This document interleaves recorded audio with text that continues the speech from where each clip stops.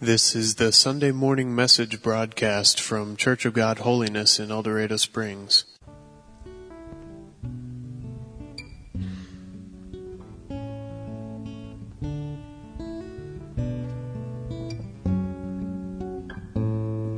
I stand in awe of you and everything you've done for me. You speak your words into my life, and where you are is where I want to be. I stand before you, Lord, humbled by the love you give away. A widow's mite, my will and pride, it's all I have to offer anyway. And I'm holding on to your love. I'm letting go of myself. I'll say so long to everything else.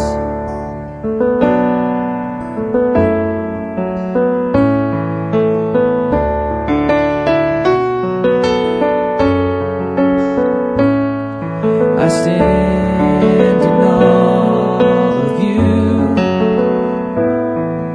and everything you've done for me. You speak your words into my life, and where you are is where I want to be.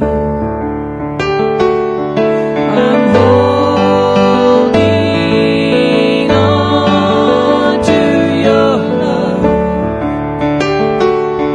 I'm letting go of myself.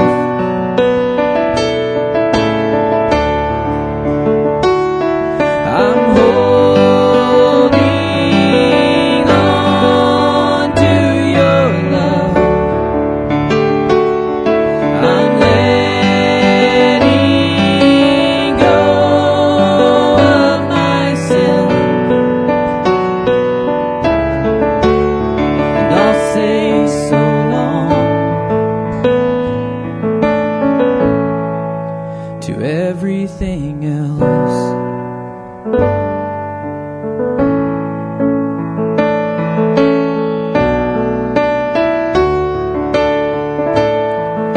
'Cause I just wanna be in your arms.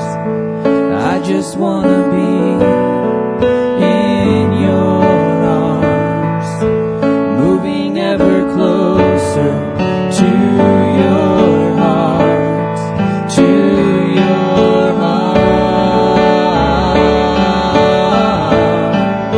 And I just wanna be in your arms. I just wanna be in your arms, moving ever closer to your heart, to your heart. And I just wanna be in your arms. And I just wanna be in your arms, moving ever closer to your heart, to your heart.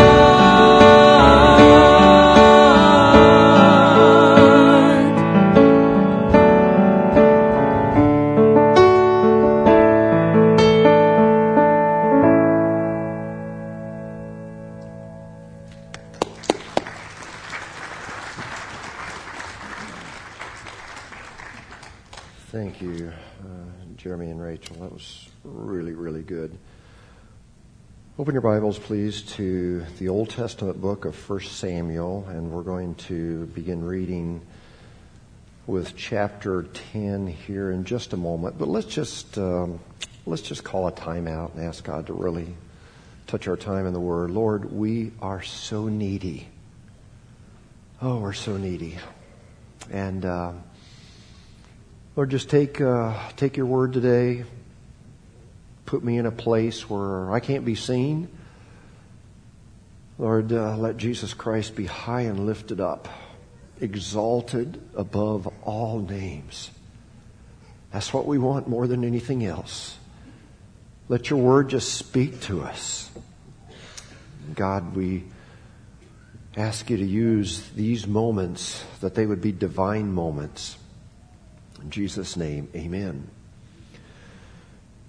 This is part 6 of the series that we're calling Restart. I've been here 6 weeks, and unless I receive some sudden inspiration, extraordinary inspiration this week, this will probably be the final lesson. We'll move on to something else as God leads.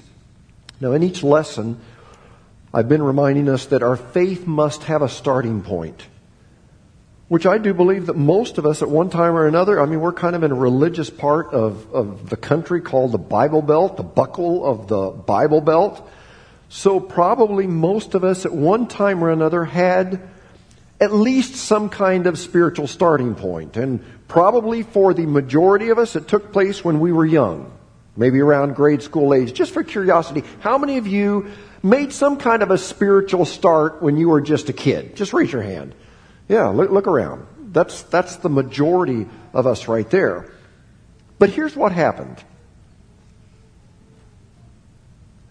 We all grew up physically, but not all of us grew up spiritually. And the result was that as we got older, we found ourselves with a gap. We were mature physically, but childish spiritually. It was almost like we didn't make the effort to, can I just say, backfill our faith or solidify our faith. And we were content to keep the spiritual part of us on a very elementary level.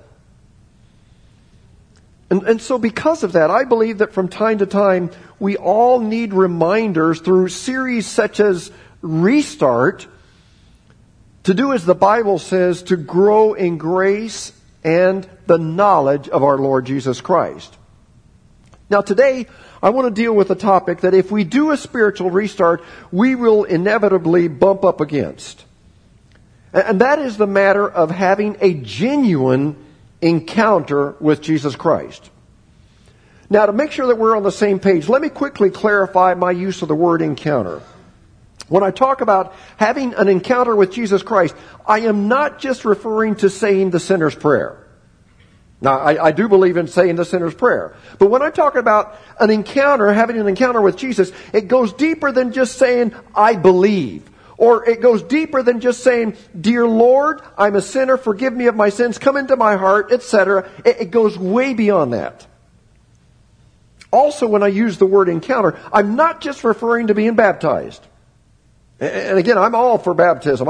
It's biblical. I love our baptismal services. I wish we could have baptisms every Sunday. And maybe some of you need to take that step of giving public witness to what God has done in your life. But my use of the word encounter with God goes beyond being baptized in water. Nor in using the word encounter am I referring to a particular conference like the men's encounter or a particular program or a formula, and there's a place for those things. So just to make sure that we're on the same page as we kick off this lesson, when I talk about having an encounter with Jesus Christ, it's more than a prayer, it's more than a baptism, it's more than a conference, it's more than a program. You say, well, Pastor, what are you referring to? Well, you're going to have to hang with me a few minutes to find out. So you ready? Are you ready to go? Let's go. It seems today that we have become confused as to what it means to have a relationship with Jesus. Furthermore, it also seems that at times we become confused as to the reason or the motivation for serving Christ. For example, many people serve Jesus for this reason right here. They believe that serving Jesus lessens the chances of bad things coming their way. You know, they think that serving Jesus is kind of like a weed killer. You know, the last few weeks I've been spraying gallons and gallons, tens of gallons of weed killer out at my farm, and I'm trying to control multiflora rose and locust sprouts and Sericea lespedeza and, you know, those things that I fight every year, and it just seems to always come back. But anyway, sometimes we think that serving Jesus is like a weed killer that keeps bad things from coming our way. Or sometimes people also think that serving Jesus is a way to bring good things to them. You know, it keeps bad things away, but it brings blessings. And one of the results of these misconceptions and misguided motives has led many people to attempt to bargain and cut deals with God. Now let me go ahead and level the playing field here and keep a few of you from trying to sprout angel wings and feel holier than thou. And let me say that we've all done this. You've done this. Yes, you on the back row, you've done it. And yes, you on the front row, you've done it. I've done it. In fact, this is embarrassing. I'm your pastor, but I still catch myself trying to bargain with God from time to time. And so let's just go ahead and confess it. And I realize we're not Catholics, but there are a few things Protestants could learn from Catholics, and one of them is confession. So we need to just go ahead and confess it. But anyway, we all have the tendency to bargain with God. Maybe, going back a few years for some of you, you were in high school and driving home and you were late for your curfew, and you knew that your parents would be waiting up for you and you would be busted and grounded till Jesus comes. And so you began to bargain with God and said, God, I know I'm messed up. And I know I'm going to be in big time trouble. And God, I promise I will do better from now on. But God, if you could just have my parents be asleep when I get home, then I will go to church without complaining. I'll go to Sunday school. I'll go to youth group and put up with Mr. Pirtle. And I'll even volunteer to clean the church and scrub toilets every week. But please, God, don't let my parents still be up. We bargain. Or how many of us have said this, and this brings the matter pretty close to home to a lot of us. We say, oh God, my loved one is sick. If you will just heal, then I will stop whatever, smoking, drinking, cussing, doing all these bad things, and I will start doing good things. Or, and be thankful I'm not asking you to raise your hand on this one, but I dare say that quite a few of us have been this silly and have said, God, if you will just let my ball team win, then I'll start doing this. And you know, the very first thing you can think of, maybe working with junior high boys or tithing or whatever.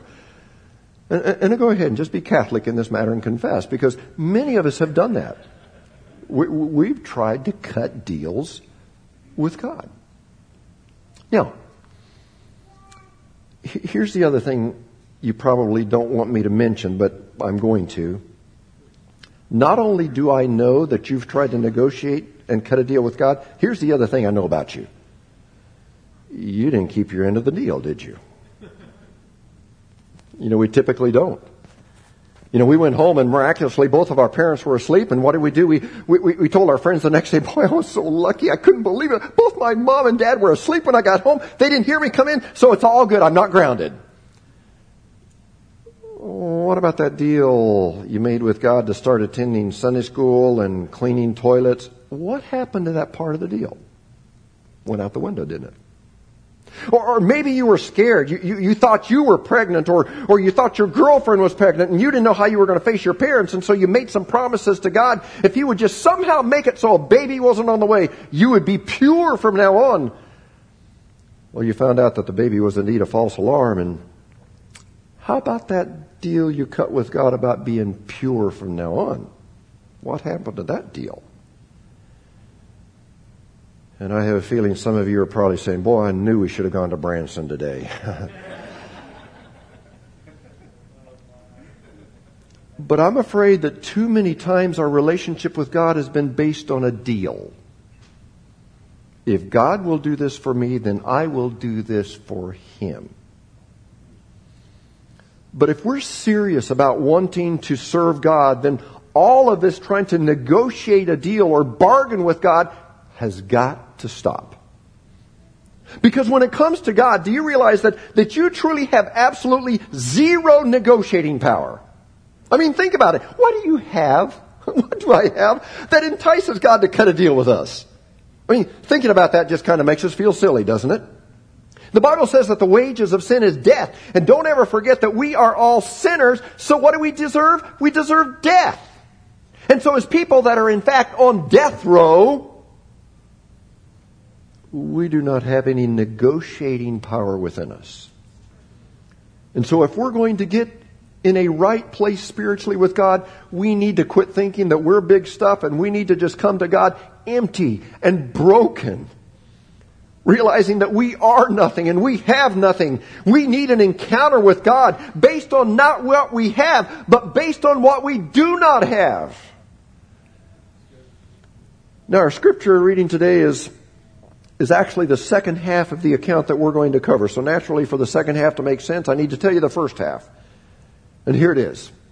Saul was the first king of Israel, and if you were raised in church, you remember that the Israelites had asked the prophet Samuel for a king because all the other countries had a king, and God didn't want to give them a king. He knew that a system of kings would bring them heartache. He knew that their sons would be drafted into the army. He knew that their daughters would be forced to serve as maids and slaves in the palace. He knew that there would be a system of taxes that would at times be oppressive. He knew that corruption would at times overrule justice. But the people begged, and God finally relented and gave them a king, and Saul would eventually become that first king. And the first part of our story gives the background for Saul becoming king. Saul at that time was basically an unknown man that still lived at home with his parents, and few people outside of the immediate area had even heard of Saul. But one day, some of the donkeys that Saul's dad owned wandered off, got lost. And so Saul's dad sends Saul and a servant to look for those donkeys. And they trekked around all over the countryside looking for those crazy donkeys. And there were no donkeys to be found. And they were about to the point of saying, well, it's a lost cause. I don't know where they are. And they were about to go home, and all of a sudden the servant had a brainstorm, and he said, wait a minute, Saul. Do you realize where we are? And Saul said, what do you mean? Well, the servant said, we're near where the prophet Samuel lives. And Saul basically says, who? Who is Samuel? And what's so incredible is that Saul was so out of touch with God to where it appears that he didn't even know about Samuel, even though Samuel had been prophet and judge for decades. He was the greatest spiritual man in the country of Israel. Well, the servant explains to Saul, Samuel was a prophet, a man of God, and might be able to tell them where the donkeys were. And so the Bible says they go to Samuel's house, and God had prepared Samuel the day before, told him that some men would be coming to ask about some donkeys. Samuel was to anoint one of them as king. So they arrive at Samuel's house, and they say, oh, prophet, oh, man of God, do you happen to know where our donkeys are? That'd be kind of an interesting out-of-the-blue question if God had not prepared them. And Samuel says, well, yes. I do know where your donkeys are. They've been found. They're okay. And in the morning, we'll talk about getting your donkeys back. But right now, let's eat a bite. They have a meal. Samuel invites them to spend the night. The next morning, Samuel says to the servant, go on ahead because I need to talk to Saul by himself. I've got a message from God. And that's the first half of the story. Let's pick up our scripture reading with the second half of the story. 1 Samuel chapter 10 reads this way. Then Samuel took a flask of oil, poured it on Saul's head, and kissed him, saying, has not the Lord anointed you leader over his inheritance? When you leave me today, you will meet two men near Rachel's tomb at Zelzah on the border of Benjamin. They will say to you, the donkeys you set out to look for have been found, and now your father stopped thinking about them. He's worried about you. He's asking, what shall I do about my son? Verse 3, then you will go on from there until you reach the great tree of Tabor. 3 men going up to God at Bethel will meet you there. One will be carrying 3 young goats, another 3 loaves of bread, another a skin of wine. They will greet you and offer you 2 loaves of bread, which you will accept from them. After that, you will go to Gibeah of God, where there's a Philistine outpost. As you approach the town, you will meet a procession of prophets coming down from the high place with lyres, tambourines, flutes, harps being played before them. They will be prophesying. The Spirit of the Lord will come upon you in power, and you will prophesy with them. And there are two phrases that I want to point out because we're going to kind of camp out and build our thoughts around these phrases. Here's the first phrase, and you will be changed into a different person. You'll be changed into a different person. Now we're going to skip on down to verse 9, and we see the second phrase. As Saul turned to leave Samuel, here it is. God changed Saul's heart. And all these signs were fulfilled that day. Now let me quickly say that I realize Saul has a pretty bad name in the Bible because of some things that he did after he became king. And so Saul is not a perfect example. He started out right, but basically ended up a train wreck. But our lesson today focuses on probably the highlight of his life. And again, I want to spend our time looking at these two phrases. Here is basically what happened that led to those two phrases that we read. After the servant left, Samuel said, Saul, God is choosing you to be king over Israel. And so he began to pray with Saul, and he anointed him with oil, and he was praying. Evidently, God began to move on Saul's heart. And Saul obviously had some kind of encounter with God Jehovah, and his heart, the Bible said, began to change, and Scripture says that he became a new person. Which leads me to say this. When we have a true encounter with God Almighty, and I'm not talking about negotiating and trying to cut deals with God. God, if you'll do this, then I'll do this. And if you'll do that, then I'll do this. But when we have a true encounter with God, our lives will change. Our hearts will change. And we will become new. You know, there's a verse that we've heard so many times, and we're almost tired of it, but it's still true in 2 Corinthians 5:17. It says, therefore, if anyone is in Christ, he's a new creation. The old has gone. The new has come. There will be change. You will become a new person.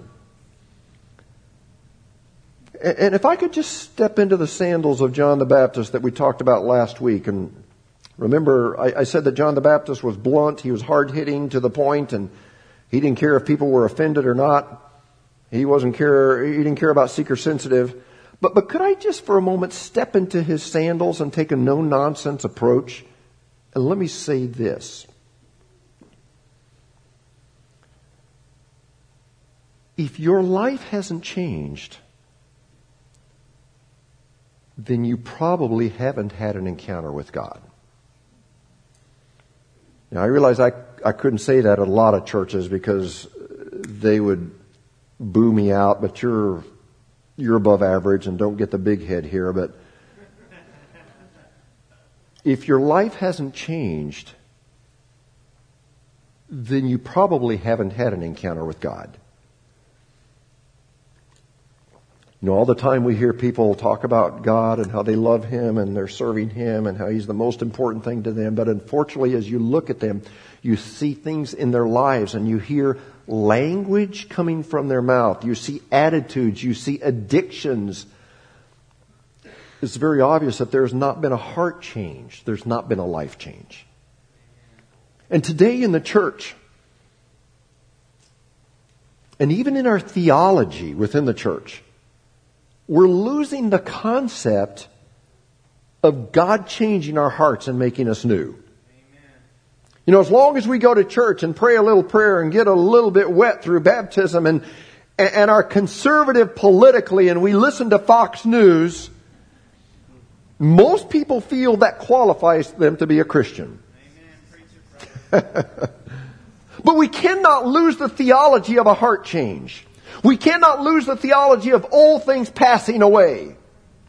God forbid that we would ever lose the concept that we must be born again. Where God does a total makeover on us and changes our heart, changes our lives, changes our language, changes our attitudes, changes our motives, changes our desires. We cannot lose the doctrine of a heart change.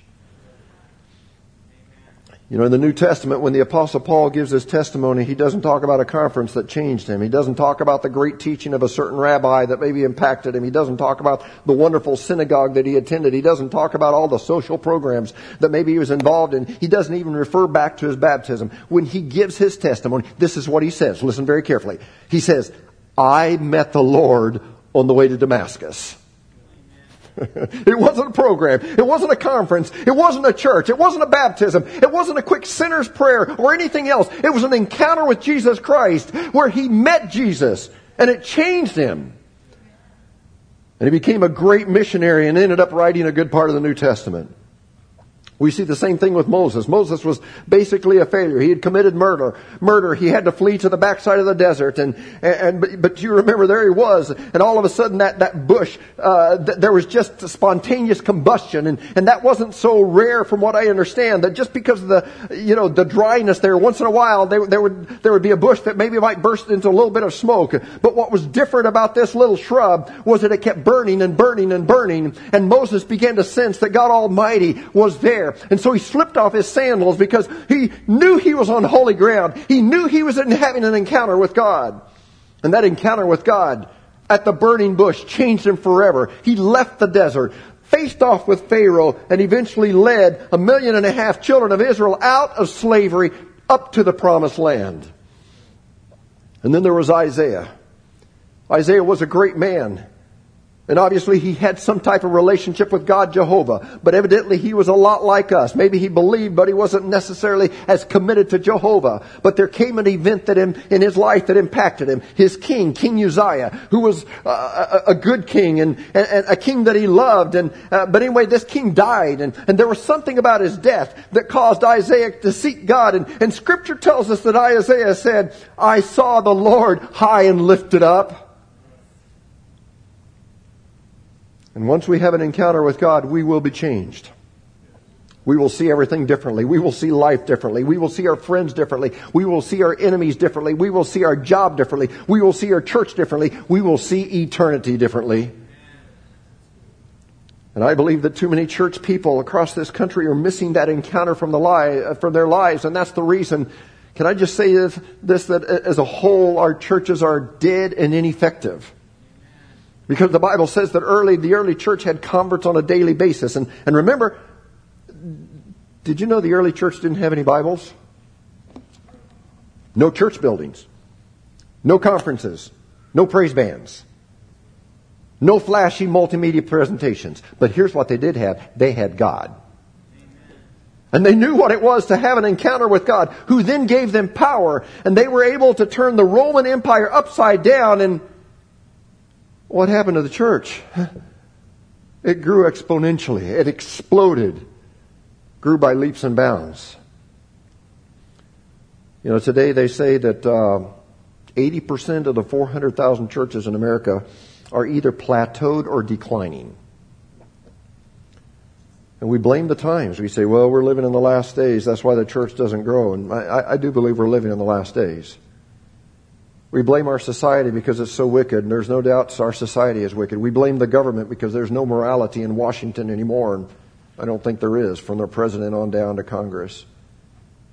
But have you ever thought about this? When the early church was thriving, there was no morality in the Roman government either. And talk about corrupt. Read about Caligula. You ought to do a little search there. Google search Caligula. Read about Nero. And you'll find out just how corrupt the government was. But you never find the apostles wringing their hands and saying, oh, our hands are tied by the government, so there's no way that we can really make a difference. And then here's what we like to do. Sorry, school teachers here. We like to blame our schools and say, well, the reason our country's going down the tubes is because there's no prayer in schools. And I would love to see prayer back in our schools. I'm thankful there are some of our teachers that do have prayer in the schools, and I'm thankful for that. But here's what I don't believe. I don't believe we have a right to demand prayer back into the schools until we bring prayer back into the church. And since you're just loving this, let me get in deeper weeds and just say that nor do we have a right to demand prayer back into the schools until we bring prayer back into our homes. We really don't have a right to gripe about no prayer in schools when we don't have prayer as a priority in our own lives. And by the way, may I just remind you that the early church 2,000 years ago, there was no prayer in the Roman schools either. It didn't matter. The church still grew. Why? Because the church had had an encounter with God. I love studying the book of Acts, just the day of Pentecost, the first few chapters there. Here are a couple of observations I was thinking about this week. Did you ever think about the fact that the apostles lived with Jesus for 3 years, and at the end of 3 years of his teaching, they were spiritually weak? You know, when Christ was arrested, they all fled, and one had already betrayed him. So I got a question. Did they have a good teacher? Absolutely the best. Jesus was the best teacher. Did he give them good doctrine? Absolutely, pure doctrine. But do you know what? That doctrine, that teaching didn't transform them until they prayed and had an encounter with the Holy Spirit on the day of Pentecost. And in Acts chapter 4, when persecution broke out against the church, what did they do? Well, they didn't wring their hands and say, we need to get a million names on a petition, and we need to take to the streets and protest, or we need to get a conservative on the Supreme Court that will champion our values. No, you know what they did? They called a prayer meeting. And I know that sounds too simplistic for us, but they prayed. They had an encounter with God. Things happened. The church grew. People were saved. And in our lesson, even in the Old Testament, we see Samuel and Saul, they're praying, and God comes upon Saul, and he has an encounter with God, and his heart is changed. He becomes a new person. And by the way, it's not just one encounter that we need with God. We need to have constant, regular encounters with Jesus Christ.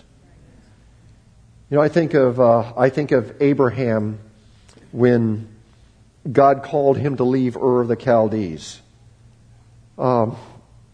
If you study Abraham's life, he would go a distance, set up camp, build an altar, worship God. Tear down camp, go another distance, set up camp, build an altar, worship God. He did this over and over again. Here's what that tells me. And I thank God for just the initial experience that He gives us. But it's not enough to just say, I got it all, I'm good for the rest of my life. We need those continual times of the infilling of the Holy Spirit. You know, as churches, we're at a very difficult time. And I don't want to just kind of be a downer here. I've talked about this before, but we have churches that are on one side of the pendulum that are doing weird things in the name of the Holy Spirit, and they're barking and laughing and all of this kind of stuff, and they're blaming the Holy Spirit on it. And then you have other people that are looking at them and they say, I don't want to be part of that bizarre stuff and that the Bible doesn't talk about. So they, as a reaction, they move over here to this side and they say, no, we're not going to do that. And they go into a deadness and a dryness and a religion without life. And then you got people that look on and say, I don't want to be dead. And so then they come over here and they get into the bizarre stuff again. And that's what's going on, it seems like, in our country. And you know what? Satan is clever, and because he's the one that's making a lot of this happen. And he's jumping down with glee because he succeeded in getting both sides off track. But then there's the New Testament church. And that's what I want for this church. And I don't want to be here on the dead side. And I don't want to be over here on the bizarre side. And I don't want to just have a bunch of excitement. I don't want to just have a bunch of theology and doctrine that's dead and dry. But I want us to be where we focus on God and His Word. But I want there to be life. I want us to be grounded in the Word. But I want there to be life. And I want it to be abundant life. And I want to give God the freedom to come and do some new things. That's what I want for this church. Because whenever that happens, the church grows. People come to know Jesus Christ. Alcoholics get dried out. You know, those who are into drugs, they leave their drugs. Those who are bound to lust, they experience freedom. And that's what the Church of Jesus Christ is about. It's presenting the gospel in such a way where there's life, but yet we're grounded in the Word that keeps us firm, that keeps us straight there. And I pray that, this church here, that we will sense God just giving us new life, but I don't ever want to leave. I don't want to ever leave God's Word, and that's got to keep us grounded. And so, as we wrap up this series, I want to just ask you, have you had that encounter with Jesus Christ? And then, if you say yes, are you having those continual encounters where maybe you stray a little bit away, but you come back to the fire. You come back to the burning bush.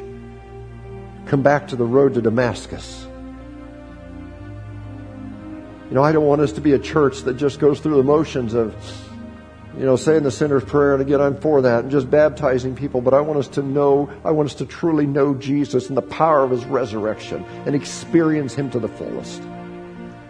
And I wonder if there are some people here that maybe you've kind of succumbed to the trap of America to where, just be a good person and you're in.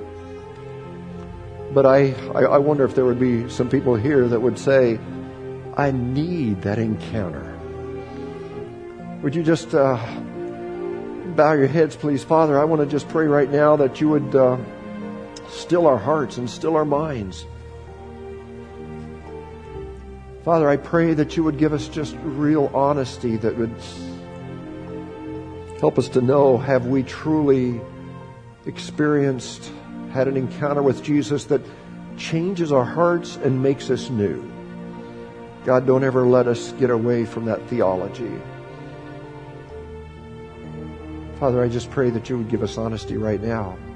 Nobody looking around, heads bowed, eyes closed. Is there somebody that would just lift a hand and say, Pastor, God really spoke to me today. Would you just pray for me? Don't embarrass me. Thank you. I see your hand. I see your hand. I see your hand. Anyone else? I see your hand. And your hand. And yours. And yours. And yours. And yours. And yours. I'm going to ask you just to stand. And I'm not going to... Everybody standing, please. I'm not going to take long, and I'm not going to pull you or pressure you or guilt you or anything like that. But if you feel that maybe the Holy Spirit is just leading you to come up here and maybe make some new commitments to God, I invite you to come right now. Before we pray our dismissal prayer, you just feel like you want to come and make some new commitments to Jesus. I want to give you just that flexibility, just that openness. You're welcome to do that. You know what? This isn't just for sinners. This is just for people that want to be closer to God. That's all it is. We're all kind of in the same boat. We just need to get closer to God. Is there anybody else that would like to come, just kneel here and say, man, I want more of God. I want an encounter with God. I want a fresh visitation of my soul. Anybody else, you want to come and you want to just pray? Don't be too proud. You know what? Don't be too proud. If God is speaking to your heart, this is the time for you to just move. And anybody else, maybe we could have just a few, and I'm so proud of their honesty here, just their desire to seek God. Could we have maybe just a few that would gather around them, and maybe that'll give you also a reason to come forward. Anybody else, you want to come and you want to just seek God. You want a fresh visitation. You've been listening to the Sunday morning message broadcast from Church of God Holiness in El Dorado Springs. Our messages are archived at www.eldochurch.com, or to order compact discs or DVD videos of the messages, call the church at 417-876-2200. Thank you for listening.